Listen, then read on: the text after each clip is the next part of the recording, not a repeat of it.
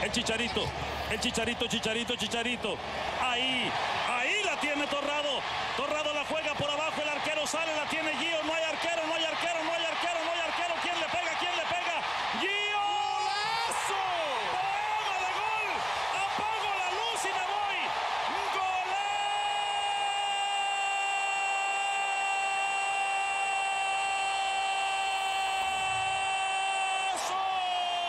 Hi, everybody. Welcome to another episode of Shoot Your Shot on 12 Ounce Sports Radio. I'm Arnaldo, your host, with my friend here, Alan. What's up, Alan? How are you?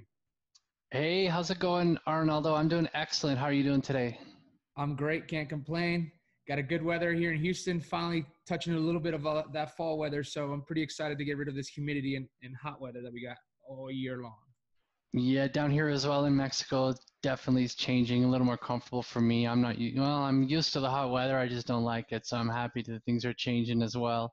But nothing's changing when it comes to the soccer world. It's just one weekend after another, crazy results. And we got an absolutely jam-packed show for everyone today. It's going to be a lot of fun. I mean, why don't you run it down with us? What are we going to be talking about this week? Absolutely, Alan. So we got, obviously, Liga MX. There's a lot of things that happened over this past weekend. We had a lot of good scores, bad scores for some teams, some things that were expected, some things that were not expected. As you were letting me know earlier, we're calling it Statement Day for the Liga MX, or Statement Weekend, where a lot of statements were made for the big teams and the smaller clubs who are potentially going to be a threat in the playoffs. And obviously, we had the last game or the last day of the season for the MLS, which was Decision Day.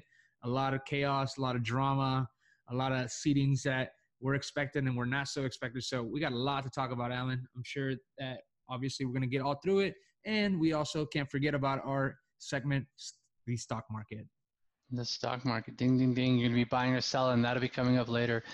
So, I mean, let's kick it off, I suppose, with Liga MX. There's a lot of listeners out there that really don't have a lot of Liga MX coverage in English. So, I mean, this is the podcast. This is the show. This is what you want to be listening to. There's some other ones out there that are excellent as well. Shout out to all you guys. However, I think we're really starved for good coverage. So we're going to do our best to run through a really jam-packed, we're calling it Statement Weekend, because there was so many big games, comebacks, really, really great weekend of football down here in Liga MX. So, I mean, why don't we kick it off with the Friday night game? It was Morelia-Necaxa. Morelia-Necaxa, and that was a huge comeback. Absolutely. So Morelia, which has been a surprise team this year with their style of play and some of the results they've gotten over the course of the season, we had them up 2-0 in the first half. They were literally toying with the Necaxa team. And as you guys have seen and watched Necaxa all season long, they displayed good soccer. They've had a lot of good players that came in. And, as we were discussing prior to this show was, they have probably the most rentable players in the Liga MX as far as how they do business. So it was great to see Morelia finally show that consistency and prove that they can compete with some of the better clubs, or in this case, Necaxa, which is leading the table in the Liga MX. So it was 2-0 in the first half. Were you able to catch some of the game, Alan? Yeah, I did catch the second half, and I'm glad I did, really. I actually saw Morelia live this year. I saw them against San Luis. They played the whole game. They played over 90 minutes up a man, and they barely scraped a draw. But then they put a couple of results together. And then when I saw them go up, 2-0, right? It's, okay, wow, against a good Necaxa team, obviously. I thought, well, maybe I just don't know anything about this Morelia team because they didn't look impressive. But they fell apart, right? And I don't know if that's, they just kind of bottled it. I don't know. Or if Necaxa is really that good. But what I can say is Necaxa's made me look pretty bad all year because they keep just defying whatever I say. No, this is the week they're going to fall. This is the week they're going to fall. And they just pull one out of the bag. They did it again. You mentioned rentable players. I was reading something this week, Arnaldo, that over the last 5 years, they have the best transfer record of any club in Mexico. Santos being second place, but they've made the most money, and they've got the best idea, best system. I don't know if it's a great scouting of just buying low, selling high. They're the stock market kings, it would seem, the last 5 years here in Mexico. You know what the player that first comes to mind is Victor Davila. Do you recall him a couple of seasons ago? Yeah, exactly. I can remember he was probably signed for no more than $500,000 which is still a considerable amount for a team that's not in a big market. But at the same time, I believe they sold him for $8 million.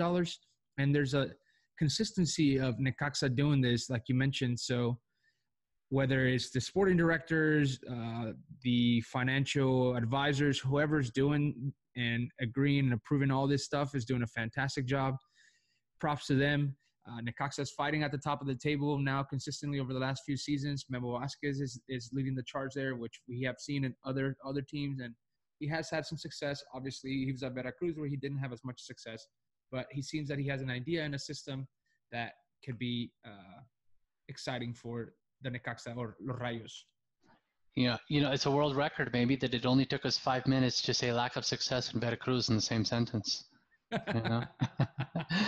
You mentioned Memo Vasquez. Do you think he's an elite coach in Liga MX? Is he going to be a candidate to step up to one of the larger clubs, do you think? I think so, Alan. I think that he has proven himself at Pumas. He's proven himself being the assistant to Tuca Ferretti over his years when he was much younger.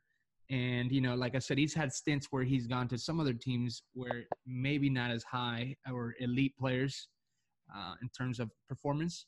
But I think that he's there. I think he's, like I mentioned, he's got an idea of how to play. He's got a high pressuring system. He's got a possession style system. And you got a balance of what defense and offense is and how they should work together. So I consider him an elite coach. He's definitely a top 3 Mexican coach in the league, in my opinion, along with Piojo Herrera and Nacho Ambriz. So I would say so. You got any thoughts about him? Well, we saw this week Monterrey looking for a replacement. There's a whole drama going on there with Almeida. Looks like he isn't. If we're going to keep recycling coaches, I don't understand why Memo Vasquez isn't in that conversation for Monterrey. That's just my personal view, right? I mean, he's, like you just mentioned, he's got the track record. A big club like Monterrey looking for someone, why doesn't he go there? Do you think, well, okay, let me rephrase this. Is it because he's not someone that is loud on the sidelines, someone that's not has that personality to carry a team that maybe has more high-profile players? Because it seems that's what it is. If you look at him on the sidelines, he's a very calm coach. You're never going to catch him arguing with the referee. If he is, it's very minimal. When he's coaching, he's serious. He's not yelling or mad at his players. So I think it goes more of he doesn't fit the profile of being a luxurious candidate for the fans, in my opinion. That's unfortunate that that's the case, and I think you're right. The exact same thing, I think, happened here with Atlético San Luis. I was going to mention that. Yeah, they got rid of Alfonso Sosa, who's exactly like Memo Vasquez in that form, right? He just mellow guy, very calm. You never see him screaming, nothing like that. Goes about his business, quite pragmatic, but that wasn't good enough. It wasn't enough to get the results. You have to do it with style. You have to do it with that flair, with that panache. So that's perhaps why Monterrey might be too big a stage for such a humble sort of, I don't want to say introverted, I don't know him, right? But he's, really, really conservative in his approach to being on the sidelines, right? He just gets the job done. So perhaps that is the reason, definitely. And he's making it work. I mean, you look at that squad and you look at player at every position, there's a lot of unknown players. I mean, of course, you got some players that the league has known or up-and-coming young players. You got Hugo Gonzalez at goal. You have Canelo, who was a great acquisition. That's been great for Necaxa and the national team. But then you look at their forwards. You got Maxi Salas, who started the season on fire scoring goals. And then now you have Mauro Quiroga, who scored 2 headers on this past Friday to, give him the lead and give him that 3-2 win in that match. And so how is he doing it? Because he's got a philosophy that's been established over the years. He's got a system, and he's got something going for him. Yeah. Speaking of something going for him as well, the striker there in Necaxa doing quite well this year, Mauro Quiroga. If you had one game, you had to win one game, okay? And you can only pick one striker. Who do you take, Quiroga or Julio Furch? I'm taking Julio Furch. You are? Okay. I like his mobility better. Okay. All right. Well, you know what, though? Santos could have used an extra striker against Tigres. They really could have. So I know you saw that game. Let's get into that one now. 4-0. 4-0. That was actually a surprising score, Alan. I mean, having seen Tigres play all season and probably in the past few seasons, you wouldn't have thought that probably the team that's playing the most, or the best, I'm sorry, and not only to the fans and the media, but even to the head coach for the Mexican national team, Tata Martino, said that the best team playing soccer in the Mexican League is Santos. So seeing that and seeing the final result 4-0, never would have expected it. But Tigres came out with a high intensity that has not been seen in the last few games, pressuring up high, the passes. Some of the things that Tuca always, people criticize him for is the back passes, the side-to-side passes. But it's okay to do that, when you have a possession-style system. But the thing is, you have to do that at a quicker pace, because if not, you let the team get back on defense and set up, and therefore there's no more surprise or attack. So it was great to see Tigres come out with a new face, a new mentality as far as approaching this game. And it might have to do with the fact that it was Santos, and Santos plays good at home and away. Did you see anything else that, made him, I might not mention, that caught your attention? Well, what caught my attention? I just saw the first half of that game, so I saw it until it was 2-0. And on the right side, they were just flying up the flanks. They were just cutting open Santos's defense, midfield more than defense, really. They were running through the midfield, is what I saw. And that's so unusual for me. I watch a fair bit of Tigres, and they're so methodical in their build-up usually, right? So I just saw a little more urgency in their play, I thought, and it just immediately created more chances. Like I said, I didn't see the second half. I didn't see the third or fourth goals. But in the first half that I did saw, that was the first thing I saw, especially down the right side. They had a lot of joy. They really did, One of the things that I was so happy about was, or there's a few things, obviously, from that score, but Chaca Rodriguez. Chaca Rodriguez, Alan, if you know him, you've seen him with the national team. He's lined up most likely to be the starter for Tata Martino. He's well-liked by the coach. But obviously, over the recent call-ups with the young players, you have Alan Mozo being called up, Sanchez from Club America that can play. He's a right-footed, but mostly plays on the left side for Club America, or sometimes he plays on the right side. So it was a good statement, a game by Chaca Rodriguez after all the performances from the right backs in the recent call-ups, for him to have a great game. He had 2 assists, flying up and down that right flank, getting back on defense. That's what you expect out of a right back, someone that can contribute up top and also not forget about defending. So really happy about him. He's only 26 years old. He's bound to be at the next World Cup, and he's got a lot of class. He used to be an attacking midfielder when he first started off. Yeah, and just like that, Gignac back up to third place in the goal scoring, right? Like that, back-to-back games. Mm-hmm. Yeah, up to, I don't know how many goals are now, 110, 111. 111. Wow. He's climbing. He's making a statement. He's hopefully going to get a statue soon, maybe at the end of the season. So he's changed the aspect or how you look at Tigres because of his successor. Definitely. Let's stay up north. Juarez against Atlético de San Luis. Did you catch this game? I watched parts of it. I did not watch all of it, Alan. I'm sure you did, being down there in San Luis. So why don't you start us off? What were some things that you took away from that game? All right. Well, let's start with Juarez. Okay, I saw them play in the Ascenso a couple of times against San Luis as well, and it's night and day. Their midfield, they tend to. There was a lot of back passing, a lot of negative play, I thought, when they were in the Ascenso, and we know why they're up, right? It wasn't on sporting merit, but they are where they are, and I think I've been really impressed the last 3-4 games I've seen of them. I think they've really turned a corner, particularly in the midfield. They're starting to control the midfield. They attack in groups. I mean, they chase the ball in groups, what I'm trying to say. They tend to, go after the ball in little triangles. They get possession back, and they're looking to cut through real quick. They're looking to cut the game in half, basically. They want to start with the ball at midfield all the time, and they push forward. In terms of San Luis, well, what happened was they stole that one right at the end there. It was 1-1. If you didn't catch the game, it was the 4th time this year San Luis has scored after the 90, like in injury time after the 90th minute. 4th time they've scored. It was also their 4th victory in 6 games on the road this year, right? Wow. So going into the FIFA break, having lost 3 league games in a row, 1 Copa game, having given up 13 goals in 4 games, nobody needed a victory more than San Luis. It keeps them in the talk, in the conversation for a Liguilla spot. If they had not have won this game, a tie wasn't enough. First of all, Gustavo Matosas would not have slept very well during this international break. He needed this victory. He needed a win, and they got it. And once again, it was Nico Ibanez, the 24-year-old Argentinian striker, and that's now 5 games in a row he's scored. He's the best kept secret in San Luis. Nobody knows about him. And for a guy that's not that tall, he's excellent in the air as well. And as always, it just seems like the guys from the Ascenso club that brought them up to the first division are the guys that are playing their hearts out and the guys that are pulling off these victories. And a lot of the new incorporations don't seem to have yet fully understood the Mexican game. A lot of them aren't from here, and they just haven't delivered as expected. But San Luis now still in the conversation thanks to their guys from last year. And I don't know if it was a deserved victory, but it was a needed one, definitely. And so that was 2-1 for San Luis.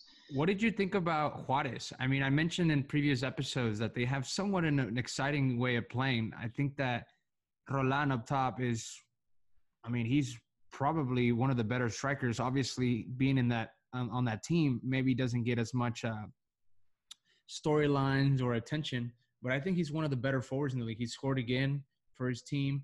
Juarez, has great buildups as far as, from what I saw in that game. And Atletico de San Luis looked like they were struggling at times in containing them as far as their attack.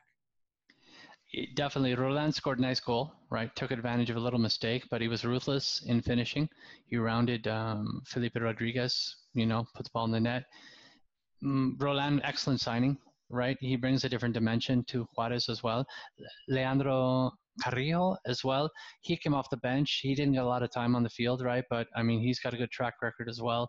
So they definitely got quality all around the pitch. I don't know about their defense, but from midfield forward, I wouldn't want to play them if I needed the 3 points. You know what I mean? But at the beginning of the year, they looked like they were going to be fighting with our friends Veracruz, in my opinion. But they certainly have turned a corner. Yeah, and it's all thanks to their midfield, I think. I think we can thank Tigres for that, for sending half of their B and C team to that squad. Yeah, I think you're right. Okay, what game you want to talk about next? There's so many good ones. Man, why not the highlight of the weekend? Even though I think that the statement was made by Tigres over the weekend with that win over Santos, I think the bigger statement was in the capital. Cruz Azul versus America. What a game. Okay, for all you people out there that say Liga MX isn't a good league, lacking in quality, lacking in excitement, you don't know what you're talking about. I'm very sorry, because this game had 7 goals, okay? It had 2 red cards. It had 9 yellow cards. It had suspension after the game, right? We'll get into that shortly. It was an unbelievable game, 5-2, and Memo Ochoa. What's going on there? There's so many storylines to this game. Do America fans need to panic at this result, do you think? Have America fans ever panicked? That's the question that I have. Have they ever panicked? Because they're the team that, for the most part of their life, I guess, there's a team that always has been consistent as far as winning. So through a little rough stretch that they're going through this season, I don't know if panicking would be the best word to use, but I think that they have to acknowledge that their team is definitely struggling and that the lack of results are definitely there. Piojo Herrera seems lost on the bench. And, you can see that from his tantrics that he's throwing on the sidelines, yelling, and we know that that's who he is. That's the type of coach he is. He's a very energetic coach, but it just seems like he just has lost control over his team, where he's never gained control over his team because of all the injuries and all the new acquisitions and the losses that they had prior to the start of the season. You're talking about one of the better goalkeepers with Nahuel Guzman Marchesín, who's probably the starter for Argentina, playing at Porto now. Mateus Uribe, who is a regular for the Colombian national team, gets a few starts when he leaves for national duty. And then Edson Alvarez, who is probably a key piece in Tata Martino's team moving forward as far as the World Cup. And one of your better players in the midfield, along with Guido Rodriguez. So you have 3 players lost, and you don't know what to do. So you bring all these new acquisitions. You have all these injuries. Nicolas Castillo has been out. Giovanni Dos Santos has been out. So it doesn't seem like Piojo Herrera has gained the confidence that he requires in order to get his team going on the field. It could be said that he's lost control not only of the team but of himself. He seems to not be able to learn from past errors. And if you didn't hear about it, he was suspended for 3 games due to his comments, due to his choice of words after the game in regards to the referee. And the federation has moved to give him a 3-game ban. And he's going to, unfortunately for me, Arnaldo, they play San Luis on October 29th. I will be attending, covering that game for the stoppage time. You can check them out at stoppagetime.com. And I was looking forward to seeing him going, pouncing up and down the touchline. But unfortunately, he's going to be suspended. That'll be the last of the 3 games for his suspension. And he did come out with an apology. But I think in this day and age, when we're looking to eliminate certain chants, this, and this being the high-profile team that America is, this is the last thing that was needed. And the federation really had to make a statement. Do you feel 3 games was enough? Too much? What's your view on it? I think it was not enough. I think that after you look at the referee report, 1 game is for the suspension that he got for the actual game, and 2 games were the sanction that he received from the league. So you're talking about 2-game suspension for using the homophobic word, or that could be a homophobic offense to someone, as far as the chant that's being yelled at every game for the national team, and some home games for each of the league's MX teams. So I think the league had a chance to make a statement as far as what they wanted to do moving forward for the national team. And I think they had a chance to make a statement as far as what's going to happen with people who are not on board with what they're trying to do, whether it's the teams, whether it's the players, whether it's the media, whoever was not on board. That was a chance for the league to make a statement, and I think they failed to do so. I think something like 5 games would have been more appropriate, in my opinion. Do you tend to agree? Considering who we're talking about here, Club America, right? Them and Chivas, the highest profile Mexican clubs in the world. And it was a golden opportunity, I feel, right? For them to really lay down the marker to say this isn't going to be acceptable anymore. And yeah, I think they dropped the ball a little bit on this one. I tend to agree with you on that. We've come to now, it's 2019, and this problem seems to not quite go away. And I really wonder if they're actually going to follow through on some of their new regulations and saying that repeated offenders are going to have their stadiums closed, play behind closed doors, much like we've seen in Europe when there's been, certain racist chants, things like that. We've seen doors closed for European games. I'm not so sure that the federation has it in them to really follow through and do that. What do you think? I agree. I think that I'm looking forward to the day that actually happens. I think that if that were to happen, I would be somewhat really excited about the league that I've been seeing or watching for the last, I would say, 21 to 22 years, that seeing it from where it was to where it is now, and for them to have a chance like that to make something of a statement and also change the way soccer is perceived in Mexico would be fantastic, in my opinion. There's a lot of things that are going on, obviously, in the country that could be better. But one of the things that we have to acknowledge as Mexicans and people that are not Mexicans living down there like yourself is that the sport, the soccer world down there is what people look forward to. And it's something that brings a lot of people together, obviously brings them apart at times, but it's something that unifies people and it unifies a whole nation. And I think that they had a chance to make a statement as far as what they're trying to do. And it doesn't coincide with what they're trying to do as far as removing that chant from the stadiums. So I think they failed. I think they had a great chance and they failed. If you don't live in Mexico, there is our version of 7-Eleven. You get a lot of 7-Elevens up north, but there's a shop called the Oxxo. It's like the convenience store. Yeah. Oxxo, right? So if you don't live down here, it's called the Oxxo. It's our 7-Eleven. They're on absolutely every corner. So the late game was Querétaro and Monterrey. So Monterrey goes up 1-0. So what do I do, Arnaldo? I'm like, I'm going to take a quick run to the Oxxo. Needed a couple of things. Come back, Monterrey's down 2-1. And that's how fast it was. Did you catch it? Yeah, I did. I had an interest just because, everything that Monterrey has been going through, if you're someone from Monterrey, and obviously I have friends down there, I have family down there who are fans of Tigres and also fans of Monterrey, is, the thought is, everybody's blaming, Dulio Davino, who is the sporting director. Everybody's blaming the president, Ornelas. Everybody's blaming the ownership group, FEMSA. FEMSA. And everybody is just pointing the fingers at everybody that runs the club, but no one's pointing the fingers at the players. Have you seen the form that these players are in? I mean, can we consider Layún a national team player anymore? I don't know. I have no idea. I have no response to that because it just defies logic. You know, you're not talking. Gallardo. Yeah, you're not talking about a low budget team here. You know, you're not talking about some has-beens, or you're not talking about some up and comers. You know, they might have a good game or a bad game. It defies logic. You know, it really does. But it's not unusual though, because these results have been happening now. This has been for a while. You know, about a month and a half ago, I called Monterrey not to make the Liguilla. You know that, right? Yep. And nothing's changed. If anything, it's just solidified, you know, that I may actually be right for once about a prediction. They're now down to 14th. I know it's tight. They're only a couple of points out of the last spot. But when you're down, you know, 6 teams are ahead of you, a lot of results have to go your way to jump over those teams. So it is 2 points, but it's not just that, because there's so many teams between them and the last spot in the Liguilla. So they definitely got their work cut out for them when they come back from the break.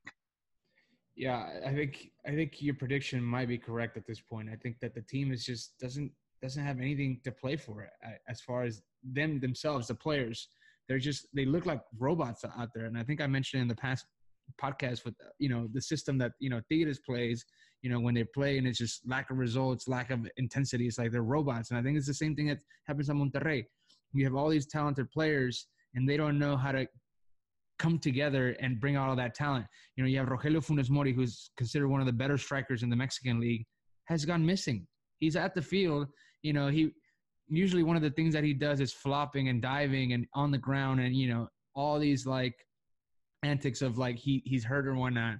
And the minute Querétaro's players were doing it, he's up there, you know, trying to lift these guys up. And I'm just like, dude, where have you been this entire season? Yeah. Gallardo, who's, you know, the starting left back and the guy that's been playing the most minutes under Tata Martino's regimen. Nothing up the flank. There's just nothing that, as a fan, Monterrey can be looking forward to as far as their talent. Barovero is on the downside of his best playing days. If it weren't for him, the score probably would have been maybe 5-1. It could have been, yeah. It could have been more, definitely. I mean, if you're a Rayados fan out there, it's kind of hard watching your team right now, you know, and I feel for you guys because, you know, the money's been spent and you're not seeing the product on the field. Querétaro pulled it out, though. They did come through. They had been dropping. They needed a win because they were dropping. But it's so crazy this year, Ronaldo, that's them back up to third place.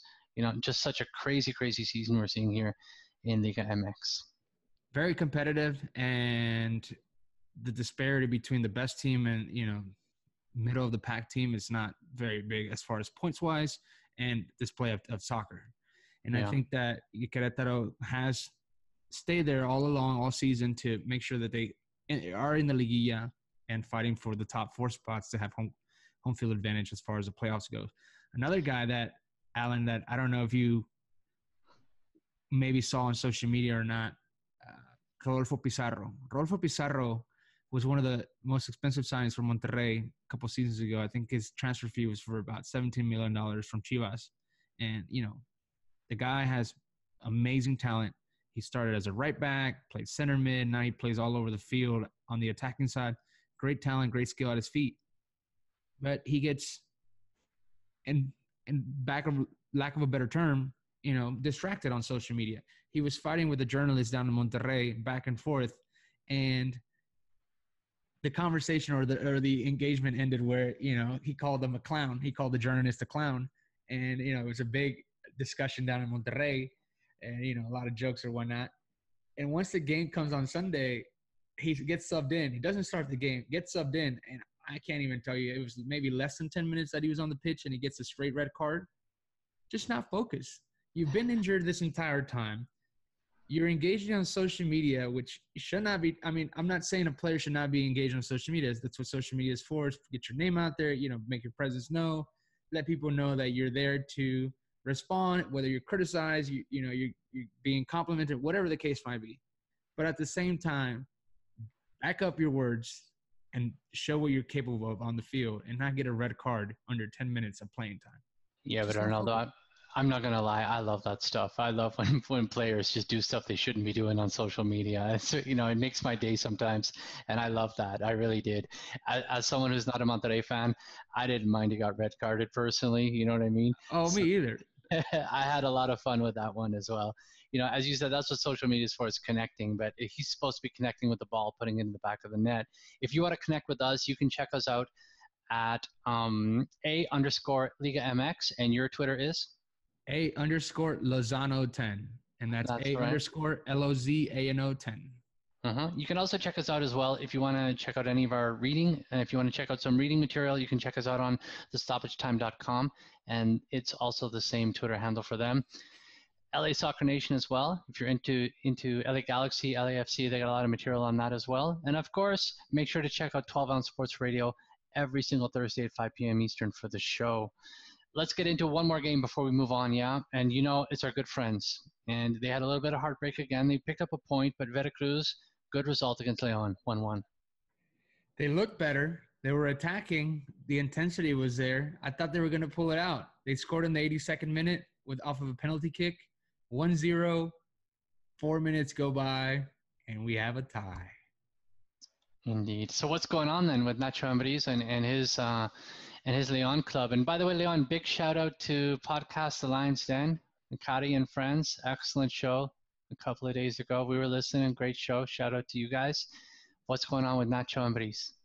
Nacho Ambriz, man, I don't understand. The club went from displaying the best soccer from last season to the beginning of the season, and then suddenly just shooting blanks. Nothing's going on as far as their offensive game. With Angel Mena has been, inconsistent with some plays. A lot of, he's being erroneous as far as passing wise goes on the last attacking third, and it just seems like they're just going through a slump. I think that they're just honestly going through a slump. I think they're going to pull it out as we get closer to get out of it as we get closer to the Liguilla.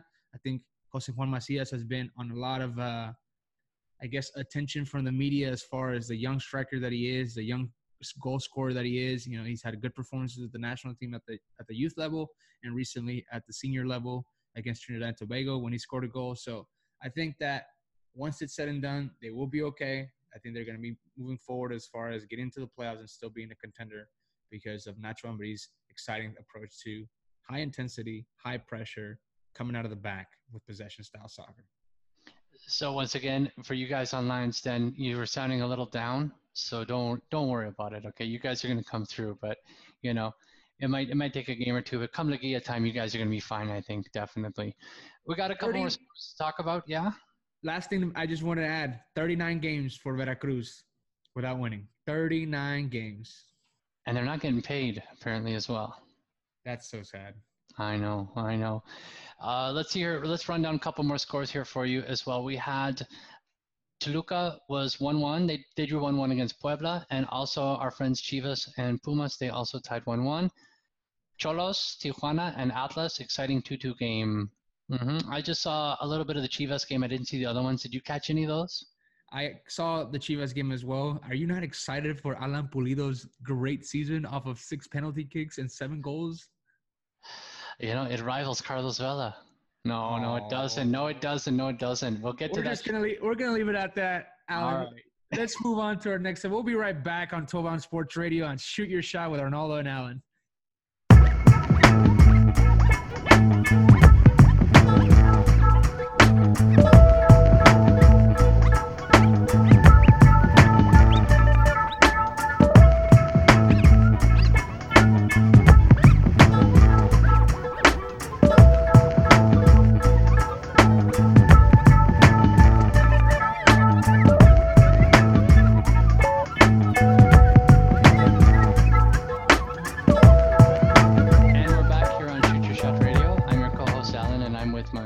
Arnaldo, and for this segment we're going to be getting into MLS, specifically Decision Day.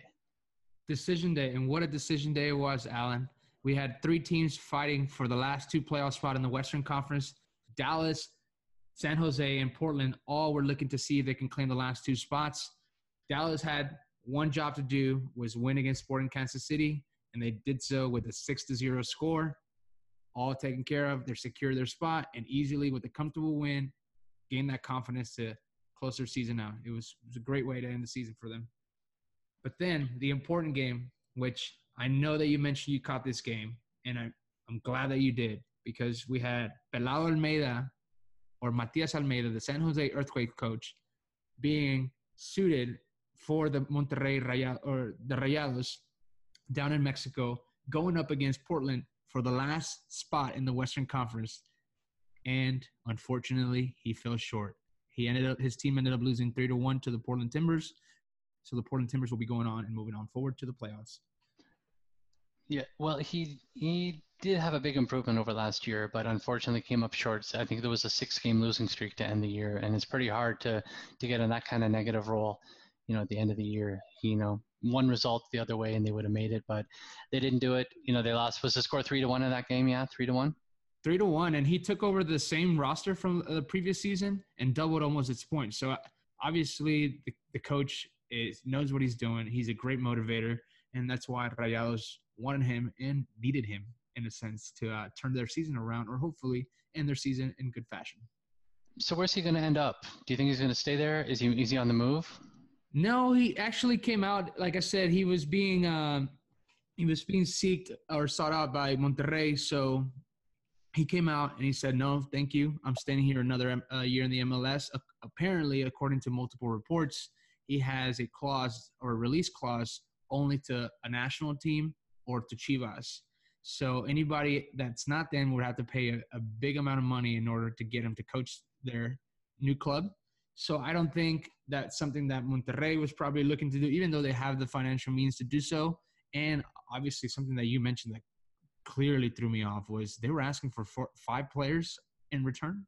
They were. It's one of those things, one of those ridiculous out clauses. If you look at, for example, the out clause for Neymar at Barcelona was so astronomically high, they never figured anyone would actually pay the price until PSG did. So it's one of those things, I think, where you ask for something astronomically just unbelievable, knowing that the other team is going to say no, right? So, of course, they're not going to trade 5 players for a coach. It would be hilarious to see, actually. But interestingly, you said that the out clause is for Chivas. Now, I'm not making fun of Chivas at all, but they don't have a good track record for keeping coaches. So, I mean, that job could open up at some point, because it has opened up. Do you think that that's going to happen? That he maybe he knew the turmoil that's going on at Chivas, and he was like, "Hey, that team opened the doors to me in Mexico, opened the doors in America for a huge contract, probably getting paid the most he's ever getting paid, living in America, which that must be great." And I think that could be a possibility. I'm kind of going the possibility or the route that Tuca Ferretti retires in 2021, and we bring him in to change the face of our club. Well, that's not a bad shout either. My sneaking suspicion, though, is he might go back to Chivas. It's not being talked about. The money would have been there for him in Monterrey, big team as well, still close to the U.S., so he can still have, if he's got his lifestyle over there as well. But yeah, Tigres, I didn't really think about that. But yeah, the timing would fit, wouldn't it? It definitely would fit. Mm-hmm. And I mean, if he's staying at San Jose and like he said he has, and I think that today he's going to have a press conference to, confirm that he's staying. I think that the club, like I said, they moved forward as far as what they did last season to this season. And I think it's going to be good for him to now have more time with the club and his players, and also allow the club to spend some money and bring in some players that he may want as far as building his team. Yeah. Let's move along. Let's talk about something. It was a huge day for you specifically, right? So if you didn't catch any of the Twitter action, if you're not up on Houston or the LA Galaxy game, my friend and co-host Arnaldo was at that game. You were covering it. You were in the press box. You were on the field. You were all over the place. Maybe you can tell us about game day experience up in Houston. Now, if you're a fan of the Dynamo or if you're not a fan, I think you need to be. Right, it was an amazing experience, wasn't it? It was awesome. I had been to previous Dynamo games before as a fan, and haven't been at that stadium to watch Tigres play against the Dynamo in the CONCACAF Champions League or some of the friendlies that they've came to play in America. But it was nothing like that day, Alan, on decision day. There's a lot going on as far as LA Galaxy was coming into town. LA Galaxy had a big game as far as establishing their seating in the playoffs, whether they wanted to be on the lower end and not get home field advantage or have home field advantage. So you knew it was going to be a big game for LA Galaxy. And then the Dynamo finally had a reason to look forward to because the results have not been there. They started off so well at the beginning of the season, but towards the end, they just went on a lot of losing streaks. But they had DeMarcus Beasley calling it a career. It was his last game. It was his retirement. So a lot of people showed up. The stadium was not at full capacity, but it was probably the most filled I've seen that stadium since I've been in Houston, or at least gone to a game since my teenage years when the Houston first came over from San Jose. Yeah, amazing how you grow up with players as well. You mentioned Beasley. I saw him play in Puebla when he was down here in Mexico. I've seen him play in Scotland with Glasgow Rangers as well. So I've seen his career go through 3 different. And he was at Man City, PSV, Houston. Like, the man may not receive the credit as far as skill wise, but he's definitely a top 5 American player in the history of their game. Yeah, I remember when he was breaking in with Landon Donovan in the early 2000s. There was such hope for the U.S. men's national team at that point as well, and sparkling career. And I think it was a good send-off for him as well. And they won. Yeah, and they won. Yeah. Okay, so let's talk about that a little bit, right? So you are a fan of the team. You cover them for the stoppage time, of course. So what does that team need to do maybe to have a better 2020? I think that the team needs to spend some money. I think that the ownership does not see how the city of Houston could benefit, and not only the city of Houston, but themselves as owners. You're in one of the largest markets as far as America goes. You have one of the largest populations as far as Hispanics go, and the stadiums are not being filled. There's some of the conversations that I've had when I was coaching soccer at the high school level is, you have a lot of Central American kids, a lot of kids from South America that may not follow the Liga MX, don't follow the MLS, but they follow their teams or they love the sport enough to at least tie or have some roots to the local team. You're talking about kids from El Salvador, kids from Nicaragua, from Honduras. They don't show those games here in America of those leagues. They don't show games from Colombia up here or, Peru and all these other countries down there. They don't show those games in the United States, but what they do show is the MLS and the Liga MX. So what they do is they favor the Liga MX because what do? Their friends are fans of some of the Liga MX because they're of Mexican descent. So I think that the Dynamo needs to reach out to the communities and get those kids and those families out at these stadiums, make the prices a little bit more reasonable for getting these people out there. Some of the things that I saw as well is that the supporter groups are doing a fantastic job. I met with some of them, and the Surge, the Texian Army, El Batallón, they're doing their part. They're getting out there. They're chanting the entire time. They're yelling. They're doing all these things for their club, and you have them at the worst part of the stadium, where the blazing heat hits them. The sun is in their face. If it rains, there's no roof on the side that they're in. Why not put them on the side that has a roof so they're not as hot? They don't get rained on. So I think there's little things that they need to move forward to, and the most important thing is that they have to make some signings. They have to bring in somebody that the community can relate to. I'm not saying it has to be a big Ibrahimovic splash or Wayne Rooney splash or a Carlos Vela type of splash, but somebody that the community can get behind. Maybe a Mexican national team player, someone that can at least spark up ticket sales and then go see. Maybe a Chicharito in the future. Read my mind. Chicharito a couple of years from now, maybe after Sevilla. Fantastic signing. They'd pack that stadium every single home game for sure. If you want to read a little bit more about the game and also about DeMarcus Beasley's sending off as his retirement game, you can check out Arnaldo's article, which was on the Stoppage Time, right? It's published on Stoppage Time. Yeah, that's correct. It published yesterday, so you can find it on thestoppagetime.com, or you can find it on their Twitter handle at the Stoppage Time, or you can find it on my Twitter handle, _Lozano10.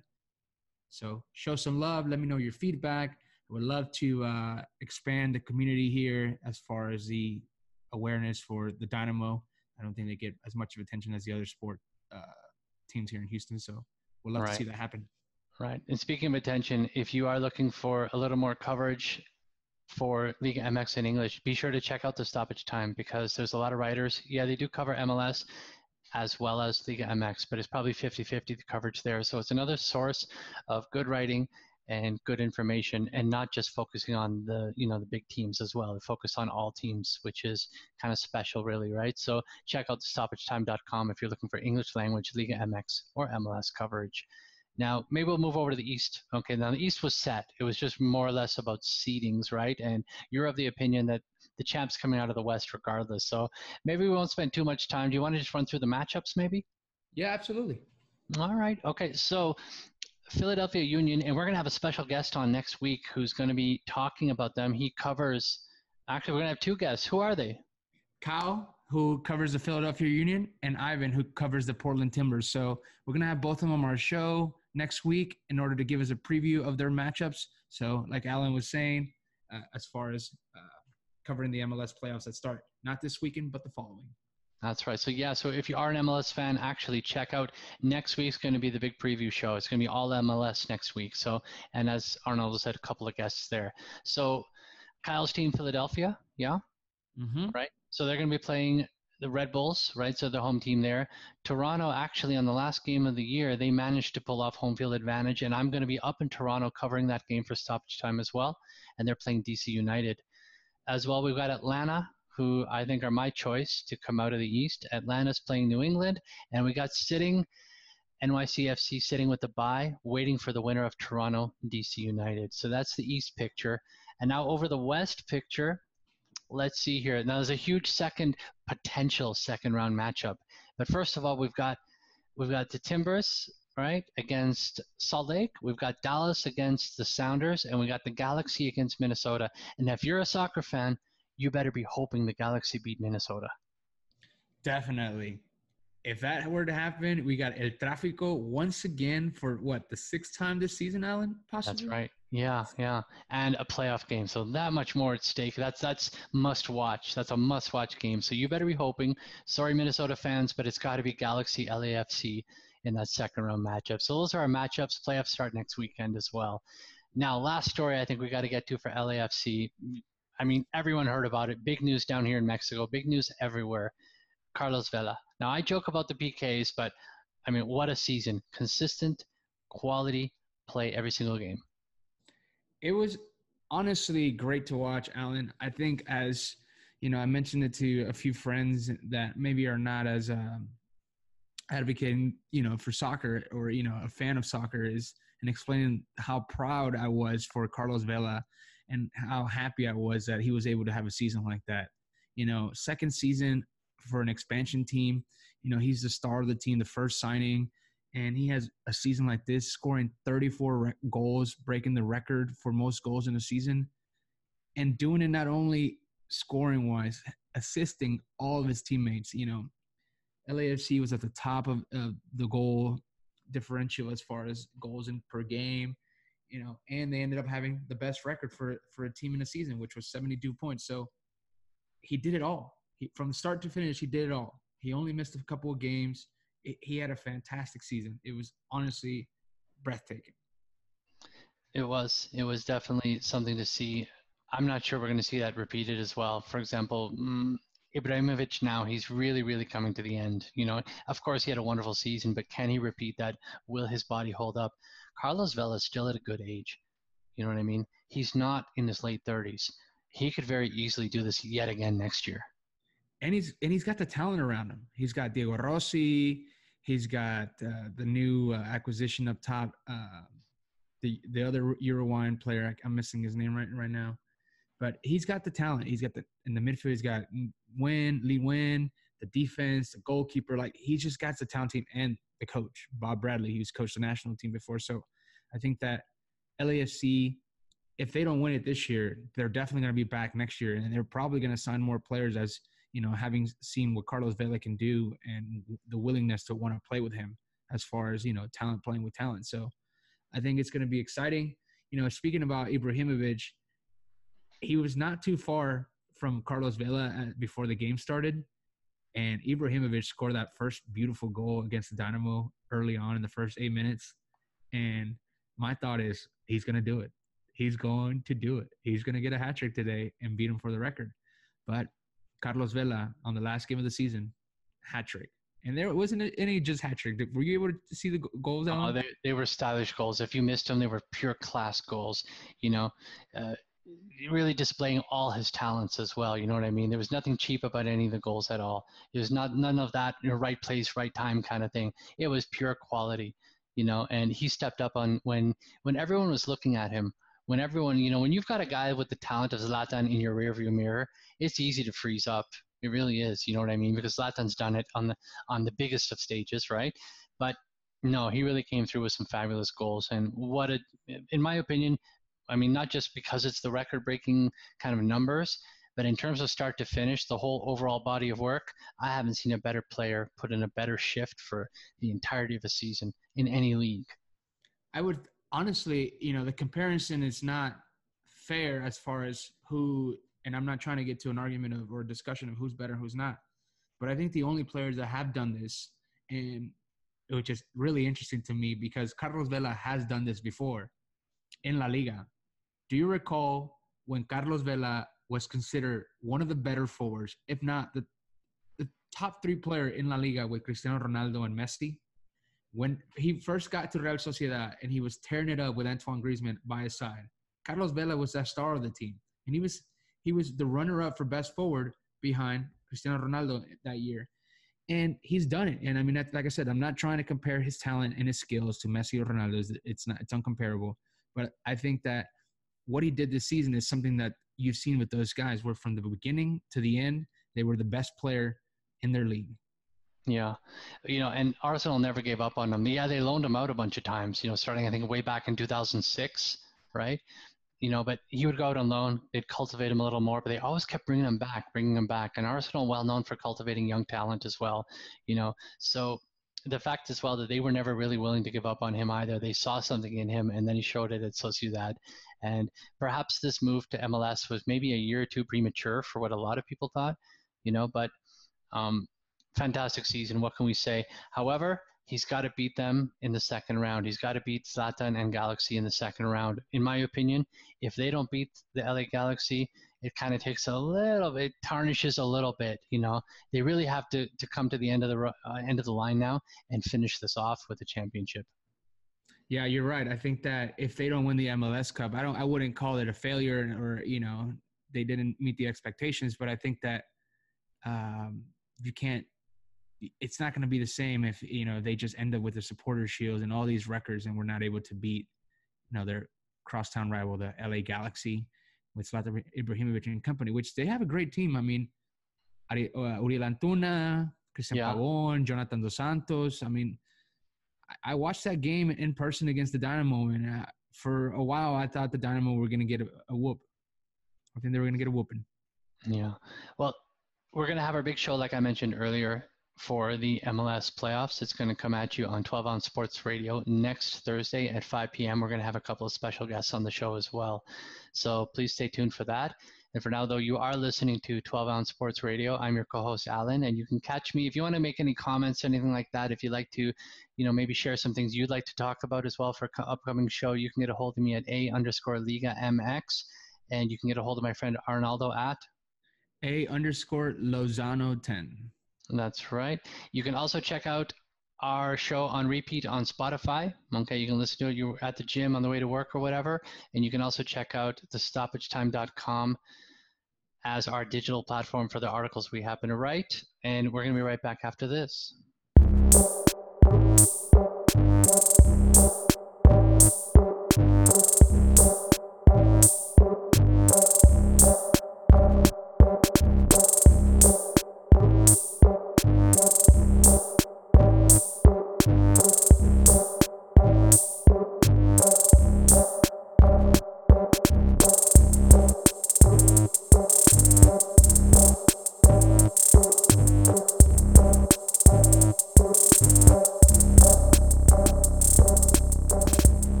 Shot on 12 Ounce Sports Radio.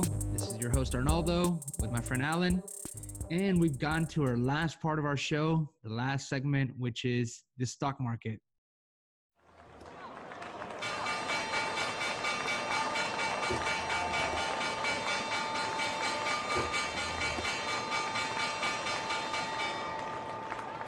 You excited? You ready, Alan? I'm excited. Yeah, I've been saving my pennies. I'm ready to invest, I hope. All right, so I don't know. Do you want to kick it off for me, or you want me to ask you? Well, maybe we should explain the stock market first, real quick. Go ahead. Why don't you tell us about it, Alan? All right, so basically, Arnaldo and I, to end each show, we ask each other a question, and if we agree with it, we're buying it. We know we're behind the idea, so right. So we're buying that stock. If we disagree with it, we're selling it. Simple as that. Okay. So, well, I'm going to ask you first because we were just talking about Carlos Vela. Do you think now he signed a 4-year deal back in 2018, right? Do you think Vela will leave LAFC before his contract ends? That's a big sell. I'm not willing to buy that. I think that with everything that has gone or happened this season, I think that he's set on his mind. He's not a guy that you can easily convince as far as what he should do and the way that he should approach things. So I think he's going to stay out his contract with LAFC, and I think he's going to establish himself as one of the better players to come through this league, because we've seen it with other stars, back to the beginning with David Beckham on the back end of their career, Thierry Henry, Andrea Pirlo, David Villa, which all did great things as far as the time that they had here, but they didn't have a time where they were in their prime, like Carlos Vela is, to ride it out and become one of the better players to have ever played. So I think I'm selling that. I think he stays at LAFC. I think he loves the LA lifestyle, and I think that he's going to stay here in the MLS and make it grow and make it one of the better leagues as he moves forward with his career and the MLS moves forward. All right, then. Okay. I think any other city, it might be a bigger possibility, but it's LA. Can't leave LA. Can't leave LA. All right. All right, then. And to touch upon that, he's a huge basketball fan, and he's been quoted for that being his favorite sport, that he doesn't watch soccer games. He watches basketball games. So being in LA, that's the perfect spot. So, you got LeBron and you got Kawhi. Yeah. Yeah. All right. Okay. Next one. All right. So my question to you, Alan, is the amount of foreign players in Mexico, do they need to be reduced in order for Mexico to produce better talent and move forward towards that quinto partido or that 5th game in the World Cup? Hard sell on this one, and I'll tell you why. I'll go back to my home country, the UK, England, for example. There's been the same argument there that the Premiership, because it's pays so well, all the best foreign players go there, that it's negatively affected the national team. Well, the last World Cup, England did make the semifinals. And now they haven't won the World Cup, I grant you, since 1966. Okay. But the real question here is, will the youth get a chance to play in the first team? That is the question. I don't think it's necessarily the problem with the Mexican national team. I think it's more about mentality and a feeling of unity. I think the talent's always been there for the Mexican national team. I don't think the mentality's always been there. So I think they need perhaps a fundamental change in how they approach the game rather than giving more minutes to young Mexican players. Now, of course, that is important. Many people would say you cannot cultivate top talent unless you do have the young players playing the minutes. So perhaps there could be some modifications to allow it, for them to be playing more and have a more dominant role in the Liga games. But what we will see, though, is there's such pressure, and we've seen so many coaches fired, that there's so much pressure to win when you have a clausura and an apertura, such short seasons, that in and of itself is a problem for coaches willing to play young players anyway, regardless of their nationality. So I think it could help, of course, but I don't think it's the main reason that Mexico has not been able to yet take that next step. So I'm selling on that one as well. And there you go. Good point. Okay, so that's going to wrap it up for this show. I hope everyone liked it. I hope that we can continue to have these awesome conversations. And well, really though, it's thanks to the games we're watching, because it's not about us. It's about these results we're seeing, because it's been an absolutely roller coaster year. And so this show is, again, we barely made it in time. We didn't cover everything we wanted to cover. We did our best. You got anything you'd like to say, any shout outs before we end the show? Thank you to everybody who has so far listened to our show, everybody that has given us feedback. We appreciate that. We look forward to more feedback, and we're hoping that you ride along for this ride and this adventure with us. So thank you. Stay tuned for our Twitter handles. Make sure that you follow us, give us feedback, ask us questions, topics that you would like for us to discuss. We appreciate all that and are grateful for it. That's right. So we want to thank everyone also at 12 on Sports Radio, all the listeners on the radio as well. Like I said earlier, check out Spotify, You can catch it on, whenever you're free, you can listen to it at your own convenience. Also, thestoppagetime.com as well. And of course, my Twitter handle is _Liga MX. So thanks again for listening, and we'll see you same time next week.